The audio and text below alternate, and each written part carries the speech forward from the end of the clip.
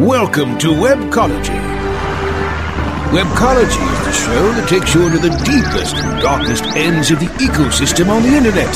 Our guides will take you on a journey into web marketing and bring you the experts and the information so that you can further explore the web marketing world. Now, here are the hosts of Webcology, Jim Hedger and Dave Davies. Hey everybody, happy Christmas. It's September 25th, 2014, and obviously, Dave Davies and I are not doing the show live today. We're going to be doing Best Of, and here's an interview we did earlier this year with Dana Lookadoo.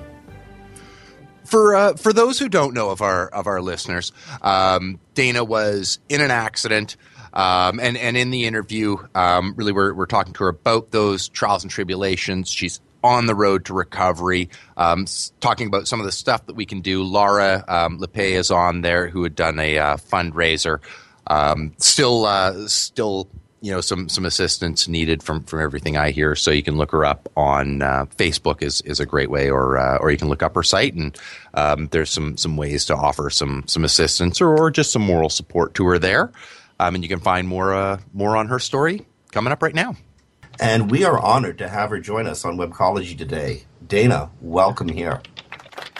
Oh, thank you, Jim. I have to say that I rarely find myself speechless, but after an introduction like that, I'm almost without words. Thank you. Well, perhaps I did the job too well, because this is radio. We need your words, and it's so wonderful to hear them. I know. I'm excited to be here.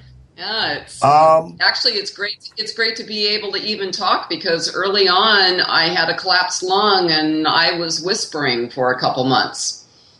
Yeah, I guess the very first question is one that anybody who cares about you wants to ask. How you doing? Oh, I am just thanking God every day that I'm able to get up and move. And they said on day 3, they wanted to have a family conference to prepare me for life in a wheelchair. And my husband said, no, we're not having that conversation with her. She's too goal-oriented, and don't take that away. And I'm glad he didn't, because now I'm able to walk with a walker and a little bit with a cane, and I can't help but simply just be overjoyed every day I wake up. Well, this is going to be a long journey. You're light years ahead of where you were on after the first couple of weeks. You're light years ahead of where you were after Christmas. How long until you have? How long till you're back on your bicycle? I asked myself that yesterday, and initially I thought, a couple years. And I'm not sure how long. No one can. The problem is there's no crystal ball when you have a spinal cord injury. And so instead of setting dates as goals, what I'm doing right now is setting the activities as goals. And one of the goals right now that people have been very generous to help with, obviously, they've been helping with the medical expenses. But 2 goals is we want to get a recumbent bike, a stationary recumbent bike, so I could practice the turning of my feet on pedals. And that will, since I haven't tried that will say a lot right there, because my right side was more paralyzed. So my right hand is a challenge. So that's going to be a challenge for shifting gears. And then my hip flexor for my right foot isn't as strong. So we want to get in the practice of the actual turning of the pedals. And then after the recumbent bike, I'm looking to graduate to, get this is totally amazing, a stationary bike that sits in your pool. It's called an aqua bike. And that way you use the resistance of the water, and then I don't have to worry about falling off. And I get Bodyworks, orthopedic Bodyworks massage, and the massage therapist Jody McComas came up with this last week and contacted the company and told them about my situation. and they're giving us a discount on one of these bikes. So it's all new, and I have to admit it makes me a little bit nervous just thinking about even getting into the seat of, even though it's not a real bike yet. But I'm excited. You'll have to put up with Aqua Girl comments. You've already been called like Wonder Woman and Supergirl, so you have to put up with Aqua Woman comments. I'll take them. I believe, please correct me if I'm wrong, but I believe we also have Laura LePay online now. I'm here. Hi, guys. You are. Hi, well, Laura. By way of an introduction, Laura LePay has a seat among the most clever technologists and search marketers in our industry. A former Yahooligan, Laura is the U.S. CEO of SEO Gadget. She's worked with 9 by Blue as an independent consultant and as a circus performer. Laura also has an artistic streak. Check out her Facebook page around Halloween, or just about any time for that matter. You'll know what I mean. She's also one of those people who do anything they can to help a friend. Recently, Laura created 2 works of art, which she's auctioning off at eBay to help with Dana's recovery costs. The artworks, which I've affectionately titled Headshot Panda and Blood-Tiered Penguin, express the sentiment of SEOs around the world in a simple but timeless design. Now, I haven't actually seen it for real, but I know it's art. Laura LePay, welcome to Webcology, and thank you for doing this. Yeah, thanks for having us on. Yeah, thank you, Laura. This is. I have like to the just name. interject here. Thank you. Yeah, Dana, Well, of course. I am a marketer. That's how I came up with these names, and I do think Headshot Panda would make a cool band name. Laura, why did you make these? Why did you make the Headshot Panda and the the bloody-tiered penguin? I'm going to go and change the names of those officially on the eBay listing. So, well, originally, I don't know. I mean, I've personally been going through some hard times in the past year or so, and I used to be an artist. Before I was a marketer, I did a lot of other things. It was mostly sports and art, and I kind of stopped doing a lot of that stuff, and completely pivoted in life and went and got married and became a search marketer. And the artwork, in terms, of like building a career, was all my time, and so the arts, sort of fell by the wayside, which is interesting because I saw my mom do the same thing. Like, I saw her one day bring all her art supplies back out, and I was like, and I hadn't seen them in like 20 years. And so, I got divorced, and I went through the past year. I've been going through just some, painful stuff, and my outlet has been to get creative again. And so I didn't know what I wanted to do in terms of getting back into art. This is actually kind of the first, other than this huge octopus I drew on my wall, it's like 20 feet. It's the first art pieces I've done. I'd sell it if I could, I'm actually going to lose money on it because I'm not going to get my deposit back, I'm sure. But, yeah, I wanted to do something kind of, I have this something inside me that's a little dark, and, but I like the cute, the idea of something cute that's bleeding, I guess. Put it that way, okay. And so maybe they're a little bit of a self-portrait. You're cute and been going through some hard times. Yeah, right. Yeah, maybe there's something. I think you're right, Dina. Yeah. And so I got out the sketchbook and just started with a panda for some reason. I just saw, like, in my head, I saw a critter that was like adorable and cuddly, but but tragic. And so I just started drawing some ideas of how I could hurt a panda and a penguin, in the sketchbook. The choice of subject, I thought seemed kind of obvious. I mean, like, why would an SEO be kind of ticked at a panda or a penguin? I got that. So, you're auctioning them. You're auctioning them at eBay. That's what. Right. Yeah. So when I finished them, I didn't know what I was going to do with them because I don't feel like I need them. I mean, of course, the panda and the penguin are relevant to all of us that are in the industry. I actually think I really like the updates. I think it's done. I mean, despite what it's done to a lot of people, which really sucks, actually. but what's done for the web is a different story. And I don't actually feel the way that the art is portrayed, right? I don't actually feel like I'm not a panda and a penguin hater. So I figured somebody else would probably, like these more than I do. So I didn't know what to do with them. And I thought this whole time I've been watching Dana, and I've been watching the updates about Dana Page, and because I'm going through all this stuff.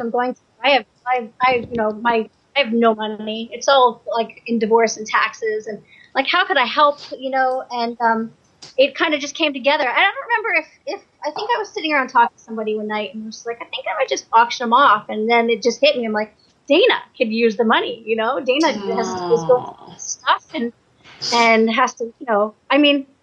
I just had a shoulder surgery the other day, and the bills are crazy, and I have like this great insurance. What you're going through, Dana, and the type of, even if you had the best insurance on the planet, I know it's crazy, crazy expensive. And so, I've been watching this and wondering how I could help. And it was just like, we'll auction them off and see if it takes, see if we can get to that exercise. Well, the auction went up yesterday. It seems to be taking. The bid went from $0 to $315. I think it's at right now. And if anybody wants to see it, go to ebay.com. Just type in Dana Lookadoo, DANALOOKADOO. Up comes the very first and only item that comes up is the auction for what will soon be named Headshot Penguin and Headshot Panda and Tear-Eyed Penguin. Bid fast, bid often. Now, how long is the auction open till? A week. So it started yesterday, and it's gonna it goes for 7 days. So we'll we promoted it a bunch yesterday, and I think the last time I looked, there was 18 bids. A lot of page views, 18 bids, and then we'll give it a little push again right before the end, and see whose office these are going to end up in. And I think we'll probably I would assume probably put some more posts out there and say whoever got them, I'd love to see where they end up, and get a little visibility around that. Probably, I'm sure there's going to be links involved somewhere. I don't know, but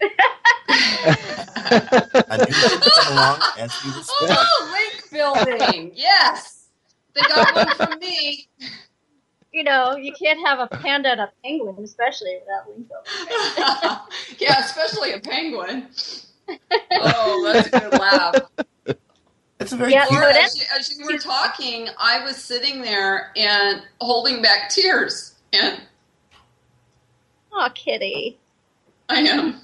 Oh, I'm sorry. I can't believe I'm crying on the radio. Oh. It's okay. It's a fine medium for it. I have been thank you so much. Laura, you really put a spring in my step. You just blessed my socks off. Thank you. You just have really I was really struggling, and I have great days and I have hard times, and I got your note, and I couldn't say thank you enough. The words thank you don't express my full appreciation of what you did in my heart. Well, Dana, you in our industry, I feel like there's people that we need to look up to, and people who set a good precedent for how we should act in our industry, and I've always looked up to you, and especially your biking. My gosh, I thought I was an athlete, and I see what you're doing, and I can't imagine how this must be affecting you, because I know you lived through your bike, and this is obviously like the least I could do. You're a fantastic person. You really deserve it.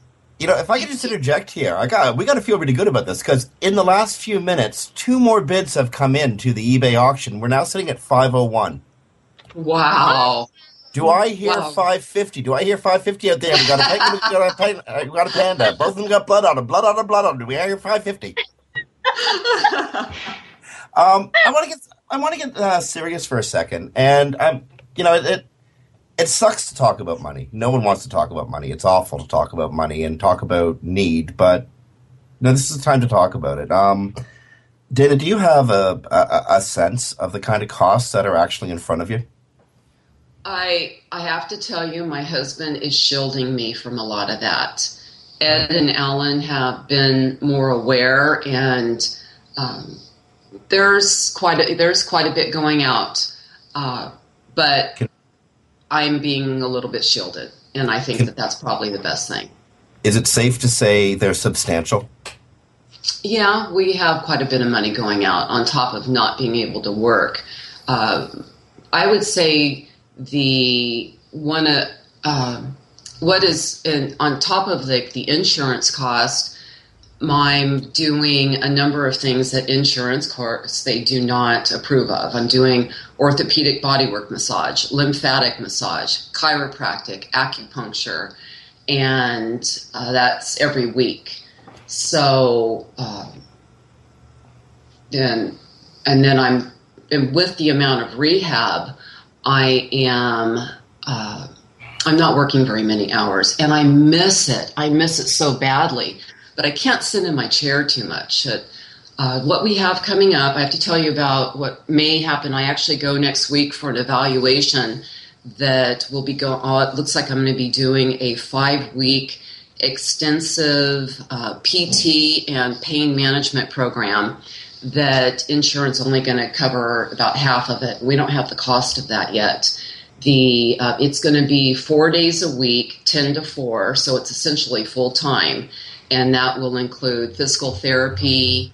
It's going to include biofeedback, Tai Chi and yoga, meditation room, and that'll be for 5 weeks. And once I extend what the insurance has, I'll be doing a physical therapy thing called Rehab Without Walls, where they actually come in and work with you, and their costs are $250 an hour, and insurance doesn't cover that.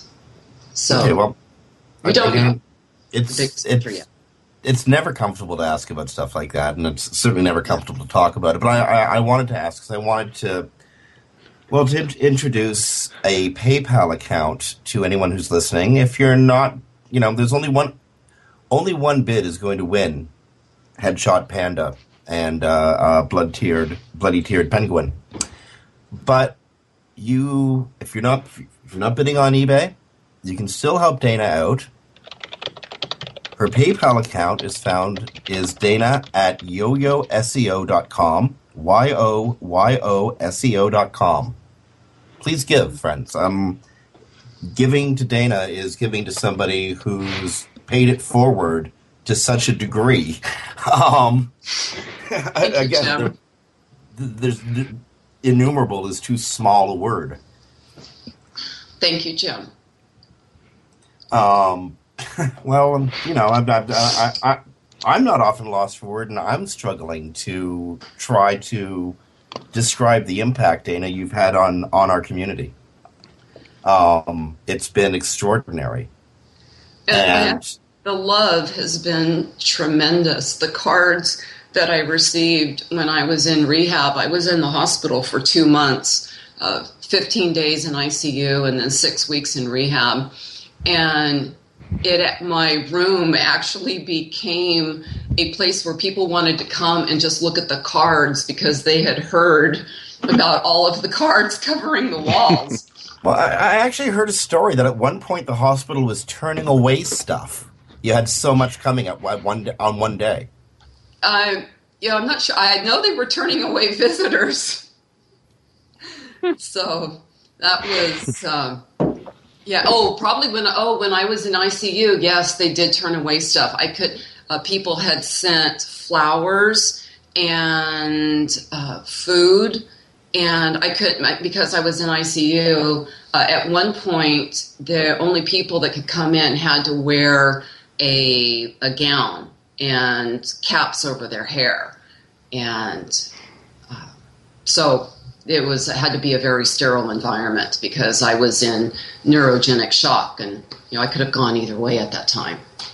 We hear terms like neurogenic shock, and that just brings me back to that week of November 14th when everything must have been so frightening. But looking at it from the week of April 24th What a difference 5 months makes. Yes. And the memories of that week, those that I still have are there. And I had just this absolute peace that came over me. And that peace and that calm hasn't left to this day, even in the midst of dealing with nerve pain and the portions of my body that don't work properly yet. And that's what I have to be very thankful for is Alan Bleiweiss, as I don't know how many of you know, but I'm sure plenty of you know him.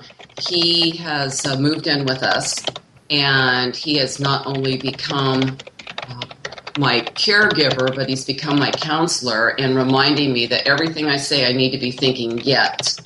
So, okay, I'll be like, oh, I can't do this. And he'll say yet. And so that's where I'm at now I'm not setting any limits or any boundaries.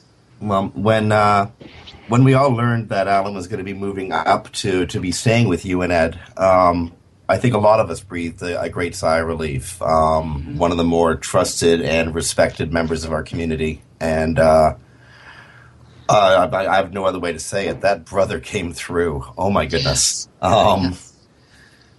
Dana, we have about 1 minute left in this segment. Is there any message you want to give to the community that clearly loves you so much? Thank you for the love that you've sent, and thank you for the continued love. I still get cards from people, and thank you for reaching out. And Laura, thank you for this opportunity to be able to share with everyone. And I know that God's reached down and touched me, and I just want to pass on and thank everyone for how they've just reached down and touched me as well. And I plan to continue to confound the doctors through all this, and it's been the support. And I cannot tell you enough the encouragement. Like sometimes I'll get a message on Facebook and I'll be in a hard time and be like, okay, that's it. I'm doing one more set of exercises. Thank you. Well, Dana Locadou, thank you so much for spending time with us and being an amazing inspiration. And Laura LePay, I wish we had more time to talk. I want to have you on the show for a whole bunch of other reasons. But thank you for doing this. Thank you so much. It's inspiring. Huge inspiration before and after, unbelievable, just unbelievable. So this is the least I could do. I hope we can get you lots and lots of money for all that stuff you're going to have to pay for. I really want to say that both of you epitomize the reason I love this industry so much, and thank you for joining us on Webcology. Thank you for having me, Jim. Thank you, Dave. Thanks. Friends, that was Dana Locadou and Laura LePay. You're listening to Webcology here on WebmasterRadio.fm. On behalf of Dave Davies from Beanstalk SEO, this is Jim Hedger from Digital Always Media. It's the 24th of April. Stay tuned. Coming back after these messages. Sit tight and don't move. Webcology. We'll be back after this short break.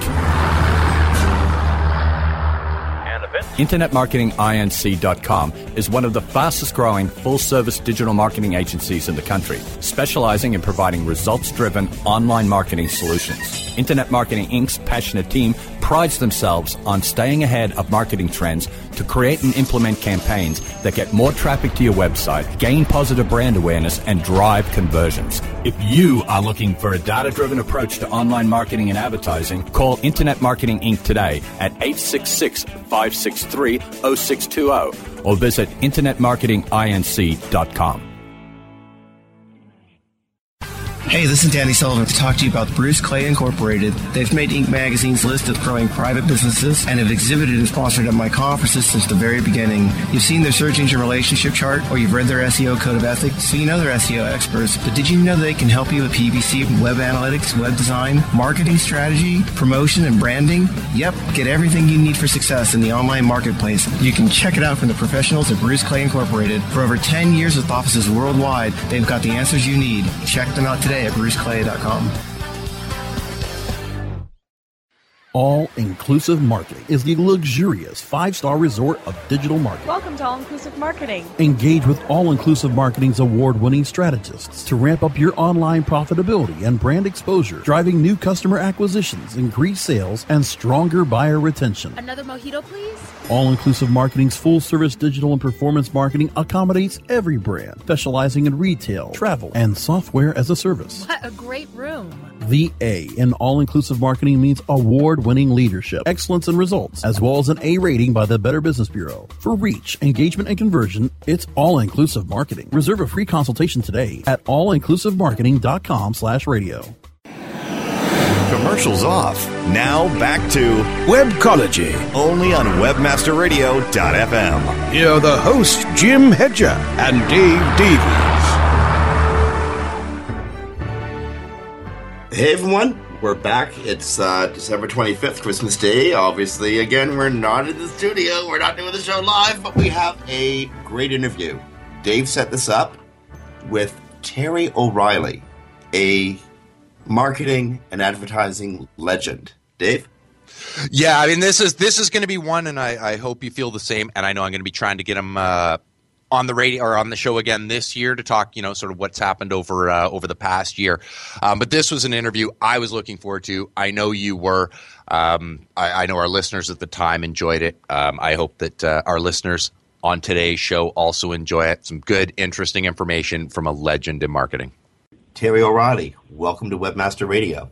Well, it's great to be here. That was quite an introduction that I don't think I can possibly live up to. I have been listening to you since day one. You've done more for my career than almost anybody I can mention, and you've more than lived up to that introduction. You helped write my career. Well, thank you for that. I appreciate that. You also just recently published a book, The Age of Persuasion: How Marketing Ate Our Culture, and it's as good a place to start as any. Terry, how did marketing eat our culture? Well, I'm very ambivalent on that topic, which is why Mike and I kind of wanted to tackle that book in the following. There is so much advertising in the world right now. There is too much advertising in the world right now. And I'm an ad man, which may sound strange for me to say that, but I've always felt that advertising is that strange industry where we create our own problem. In other words, we create a mountain of advertising, and then we spend every waking minute of our careers trying to break through that clutter. I can't think of many other industries that create their own gigantic obstacle like advertising does. So when we said that advertising has ate our culture, that's kind of what we mean. You see advertising everywhere, inside golf holes, in urinals, on the boards of hockey games, on the sides of NASA rockets. And I read a little while ago that there was advertising now on condoms. I think when we've reached that threshold, they say that it is, devoured our culture. So that's really the gist of the book. No, you'd mentioned, and I'm just going to paraphrase because I don't have the exact quote in front of me, but you created the analogy of what would happen if aliens had come down. Like if they came, they dropped down in our society right now, took a look around, what would they see? And noted that basically you would see brands and propaganda. That we see, 600, I believe was the number you'd quoted, ads every day. Now you're an ad man. 3,500 probably. Okay, so I'm way off there in my number. So okay, that makes it even a better question. What do marketers do, be it digital or more traditional marketing, radio, television, print? What do you do to cut through all that, to set yourself apart and make yourself unique in your message? I think there's two general answers to that question. One is on the traditional side, and I'm a fundamentals guy. If you listen to my show, it's really, my biggest topic is really strategy. What is the basic strategy of a product or a brand, and then how does a brand build a wonderful image and really differentiate itself in the category? So first and foremost, every smart brand has to differentiate itself. That's the key thing. And that means you have to project an image and make a promise that is different from your competitors. My definition of a brand is very simple, is what does the brand promise and how does it differ from its category? That's really my simple definition of a brand. So a brand has to build itself, has to create an image that's utterly unique, that emanates from the core of that product, and that's the start of differentiating itself, of cutting through the clutter. Next once you have your brand established, which is not easy, you have to create the advertising for it. So now we're talking about creativity. What's the most compelling and interesting and fresh and unusual selling idea that you can attach to your product, be it in television, in radio, in print, etc. So creativity is a huge part of that, and that's why the best creative people in the advertising industry make so much money, because it is so rare to find a great advertising mind that can consistently, week after week, put out those kind of ideas. The second answer to that question is digital.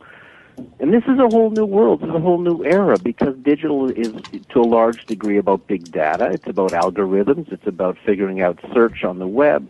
So really, it's, in my mind, and I'm generalizing here, it's less about creativity and more about finding the right person, sending the right message at exactly the right time. That doesn't involve creativity the way I'm talking about it in traditional media.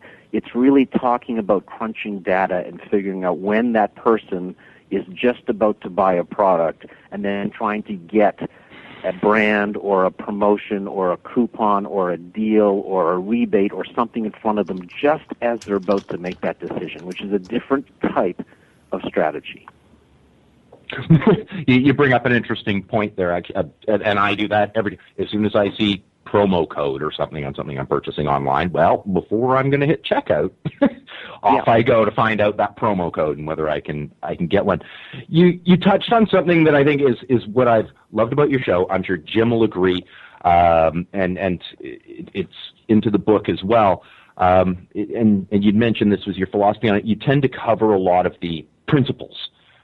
Which is, I think, the biggest value, because everybody's scenario is a little bit different, but you can cover some of the great principles of things, and you cover a lot, and have certainly been doing this long enough to know the history, where we were, where we are now. In fact, a lot of the examples you pull are from the past and things that were done and what would be done now. Do you find? I love digital marketing. I do digital over traditional, but I know you're also passionate about the branding and sort of reputation side of things. Is there an element of the online marketing as you're watching, got to watch the transition, where we may be getting overly bogged down with the metrics you were talking about in all of that, and getting our eye off the ball of the more reputation and what marketing is meant to be? I do feel that way, and the reason I feel that way is my biggest mantra, my biggest philosophy when it comes to marketing is that you have to build a relationship with your customer. And you have to build a relationship with your potential customers. And I think that is where all the heavy lifting has to take place, because what you really want to do is you want to build customer loyalty. You want to build brand loyalty for your service or your product or your company, because it's too expensive to find a new customer every single day. Almost no company can afford to do that. You need repeat customers, and you need loyalty. And my definition of brand loyalty is when somebody will forego a product at a cheaper price, forego a closer store location or an easier URL, and cross town, go all the way across town to do business with you, even though you're further and more expensive, etc., because they just absolutely love your brand. They love what you stand for. So if you don't have that happening, if you're just purely transactional, which is what a lot of the digital world is, it's all about transactions. If you're purely transactional, then you're just competing on price, and you're really, it's a dangerous place to be, because if you only exist there, it can very easily turn into a race to the bottom, and suddenly a company has no margin, and when you have no margin, you have no profit. When you have no profit, how do you succeed? Well, if you have no profit, you certainly can't be advertising, which would stink for all of us. Yes. But at the same time, Terry, I'm not sure who the quote is from. It's either Wanamaker or Mecklin. You know where I'm going with this. Yeah, it's one of them. Half my advertising dollar is wasted. I just don't know which half. Yep. One of the beauties of digital marketing, one of the reasons I got into the digital world was I'm able to help my clients identify, I think to a more precise degree, the dollar value of their marketing investment. Is there a way to rationalize the world of traditional advertising, the television, radio, billboard, newspaper, with digital, and come out with much stronger metrics that we can give to our clients? Well, I do think so, and I mean, you can't beat digital for tracking. I mean, it's the best it's ever been. You know exactly where your dollars are going and what your return is. I think a great marketer, it's always a mix. It's really it's traditional, it's digital, it's customer relations. I always say customer service is marketing. It's not a separate division from marketing. How you treat your customers on the store level or through a website or through a health phone or whatever is marketing. A smart marketer looks at every single touch point, and I mean every single touch point, to see how they're treating their customers and is there a really wonderful opportunity there. And when I say that, I mean, what does your website look like? What's the first thing people click when they phone your company? What do they hear when they're put on hold? What does your reception area look like? I mean, all of that. What do your business cards look like? Everything is a touch point. So I wouldn't just be digital. I wouldn't just be traditional. If I was a smart marketer, I would be making use of everything. And I mean, really what I'm talking about here is that great marketing is I always say this, like a shish kebab.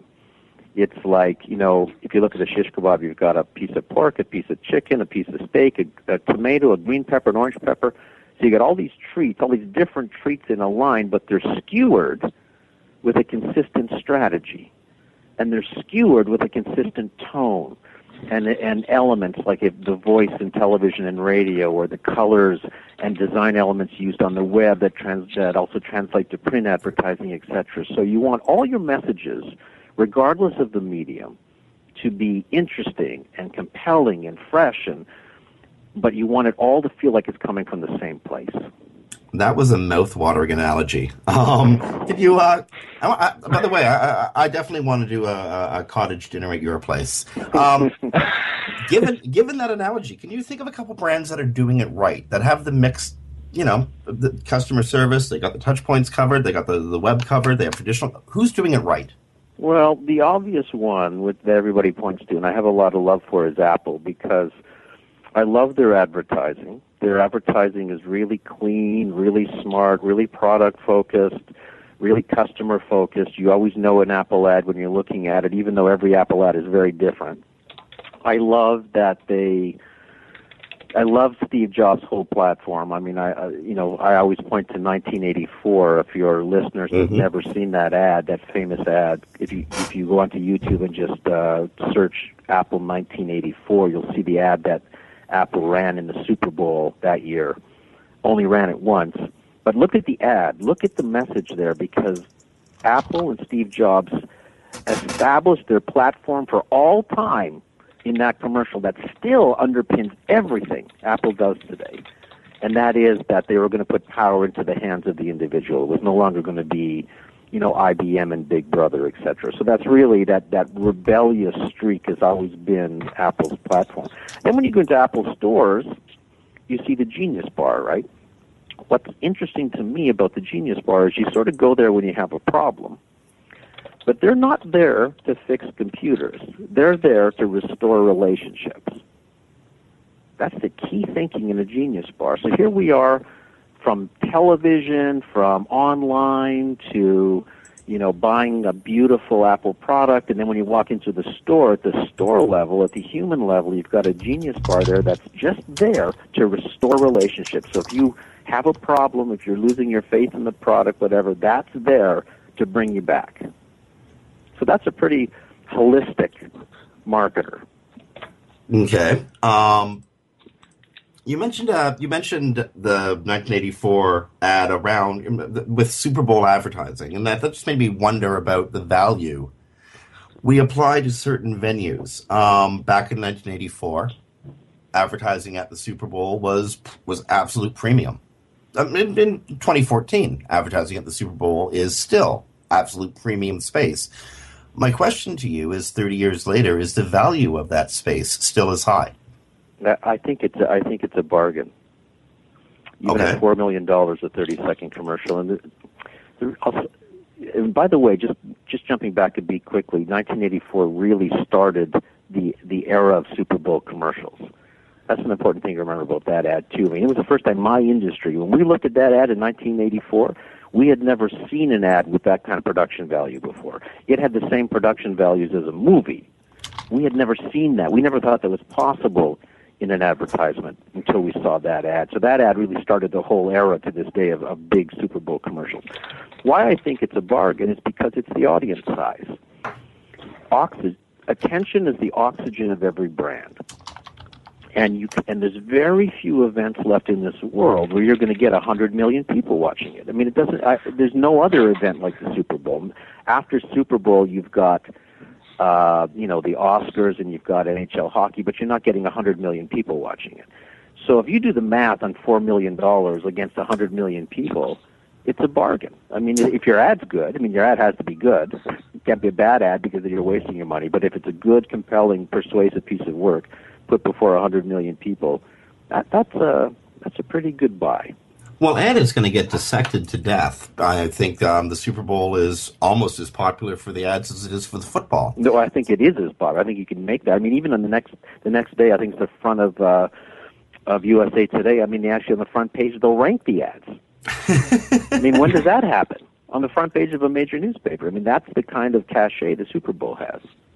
You talked about Apple. Just an aside, if folks, you can just Google Under the Influence. The latest podcast that's available from there, you can listen to it. It's called Ambush Marketing, and I wanted to talk on that because you'd mentioned Apple earlier, and that of course made me think of that show and the brilliant Rona example, which which was just I hadn't seen it. I looked it up after I heard that show and was just stunned at how brilliant that was.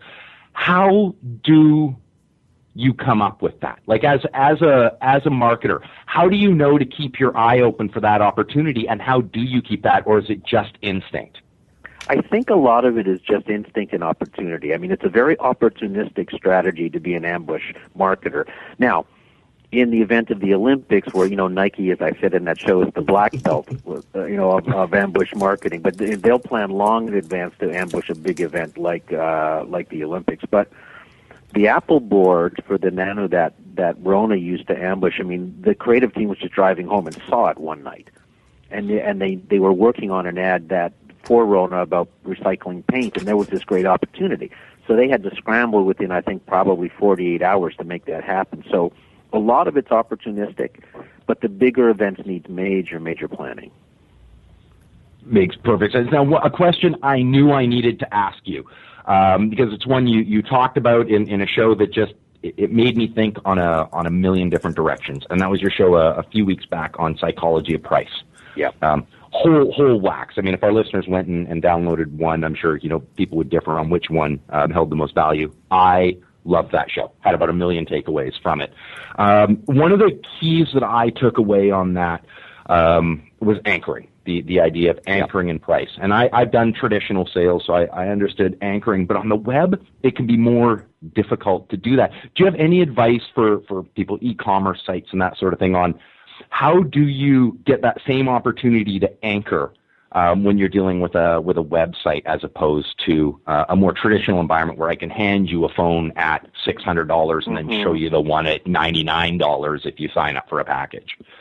Well, that's an interesting question. I mean, for your listeners, the concept of anchoring, of course, is when a marketer will give you an option on a product that is very expensive or more expensive than you thought the product was going to be, and then the next option they give you seems so much more affordable because it's much less money than the first one you saw. So they're anchoring your expectations high, and when you think, oh no, I can't afford that, then suddenly they'll give you a second option which is much more affordable, and that much more affordable product was really what they wanted to sell all along. So it's really, and I say even in court cases, lawyers will do that where they'll ask for a multi-million-dollar settlement. Let's say it's $4 million. The jury may not give it to them, but they may give them $3 million. Now, if he went in at 2, the jury might have given him 1, if you know what I mean. So they anchor a high price to sell something else. So that's the concept of anchoring. I would say I'm not sure if it differs so much online. I haven't been asked that question before. I'm not sure it differs so much online than offline. In other words, I think if you're going to use the concept of anchoring, you want to give people a premium price on whatever that product is, if it's online, if people are shopping on your site, etc., and then give them other price options. I mean, it's as simple as that. It's not a complicated concept, but it's a very interesting one. I use in that show, you'll remember this, Jim, that in that show I talked about how that appliance store had a bread maker, Williams and Sonoma, they put a beautiful bread maker on their shelves, and I don't know what it cost. I'm going to guess it was like, $800, and people just couldn't afford it. It just wasn't moving. So then they put another one on the shelf at about half that price, and suddenly those started flying off the shelf. So the expensive one was just used as an anchor, and then the next one was what really sold. So if you just translate that to digital, I just think it's really price sensitive. It's a price issue. It's really about offering different options. We only have a few more minutes left in this interview, Terry. So I want to go back in history a bit.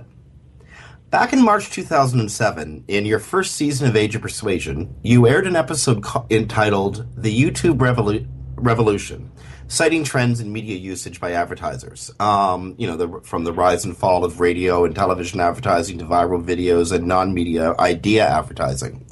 Now, you would have recorded that episode almost 7 years ago to the day. How much has changed in advertising focus in the last 7 years? Wow, there's a big question. Well, enough that I changed the focus of my show. So that's one of the big reasons that my show changed from the Age of Persuasion to Under the Influence, because so much had changed since we started the show. So one of the big things was that the web changed everything in so many ways and turned the marketing world upside down. And the biggest part of that was a lot of transparency. So you could get behind a company with a couple clicks of your mouse. Like a company suddenly had to walk the walk and talk the talk in a way they never had to historically. If you wanted to complain about a company online and leave bad feedback, it hangs out there forever. It's not like you just sent a letter, licked a stamp, and sent it to the president, and he reads it and throws it in the garbage can. It isn't like that anymore. So that changed everything. Brands had to sit up straight, listen to their customers, and respond. And that's why I said when they started to market now, they couldn't just use media tonnage, and they couldn't hide behind the wall of one-way conversation anymore. Now it's definitely two-way. So that was the biggest change in marketing from the start of the 20th century to the start of the 21st century, as it became two-way dialogue. A 12-year-old could reach the president of a company with an email. Well, a 12-year-old can mess up the company, the president of a company with an email. Yep. And we've seen the first thing that comes to mind is Applebee's. That terrible. They had a problem with one of their servers, and it just turned into a social media nightmare. Yeah.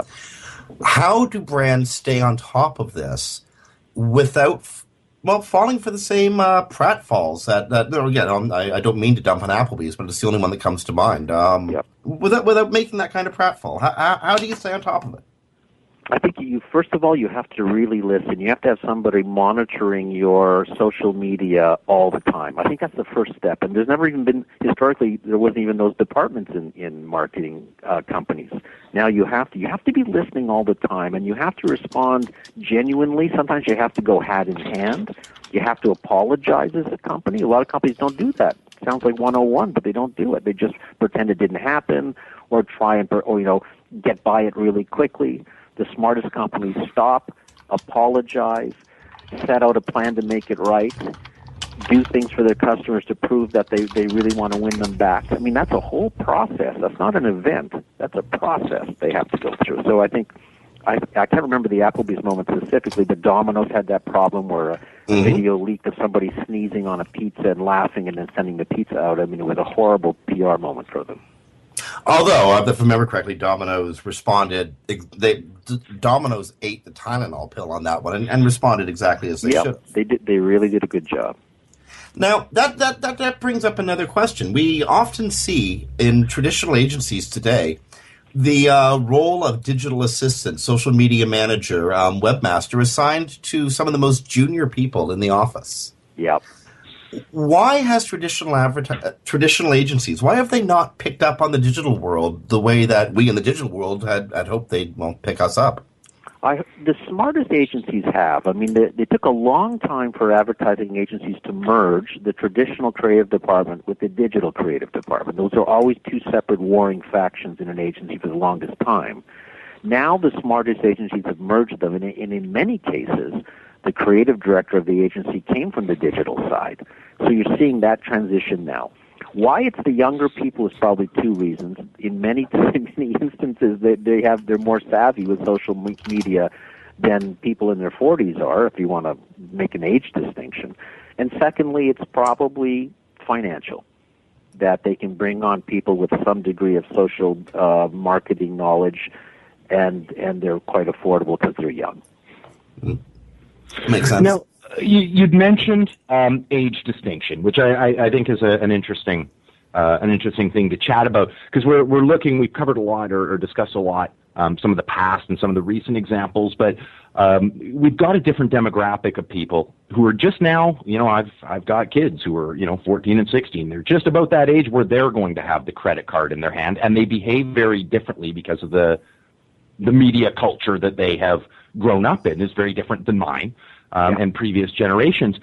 What are we looking at? Are we looking at a more difficult world coming forward, dealing with a culture of people who's far more desensitized and far more spread out than they might have been in the past?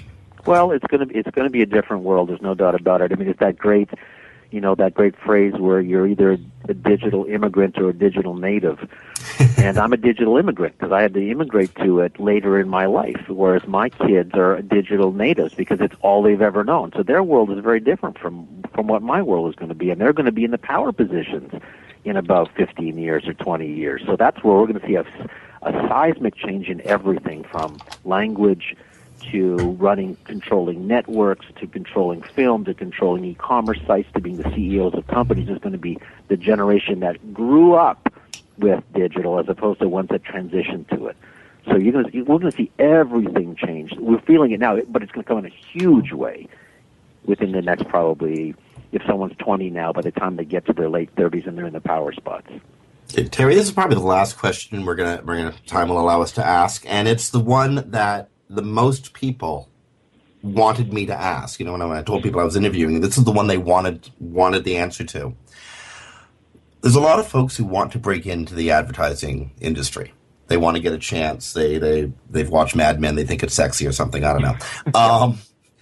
What skill sets would younger people need if they're thinking of entering today's ad industry? There's 3 departments in an advertising agency. There's a creative department, there's the account service department, and there's media. I mean, those are the 3 big departments. So you have to decide where your passion lies. If you want to generate ideas, it's creativity. So you have to walk into interview with a creative director with a portfolio of ideas and how you can generate selling ideas in digital, in traditional, etc. If you want to be an account service person, it's strategy.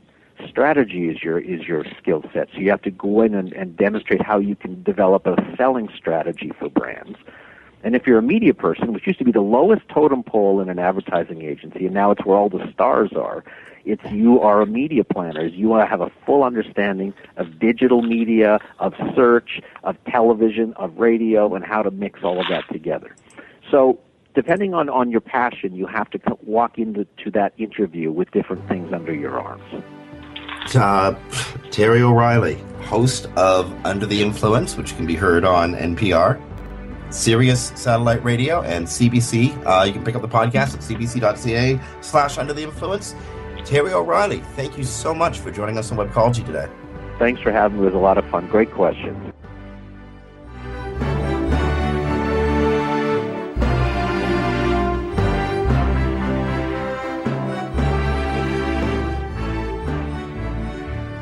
This has been a presentation of WebmasterRadio.fm, the world's largest business-to-business radio and podcast network. We welcome you to sample past episodes of this program, as well as our complete library of programs shows on demand or on the air via our 24/7 live audio stream at www.webmasterradio.fm. The opinions expressed on this program are those of the guests and hosts and do not necessarily reflect those of webmasterradio.fm's management or sponsors. Any rebroadcast or redistribution without authorized consent of webmasterradio.fm is prohibited.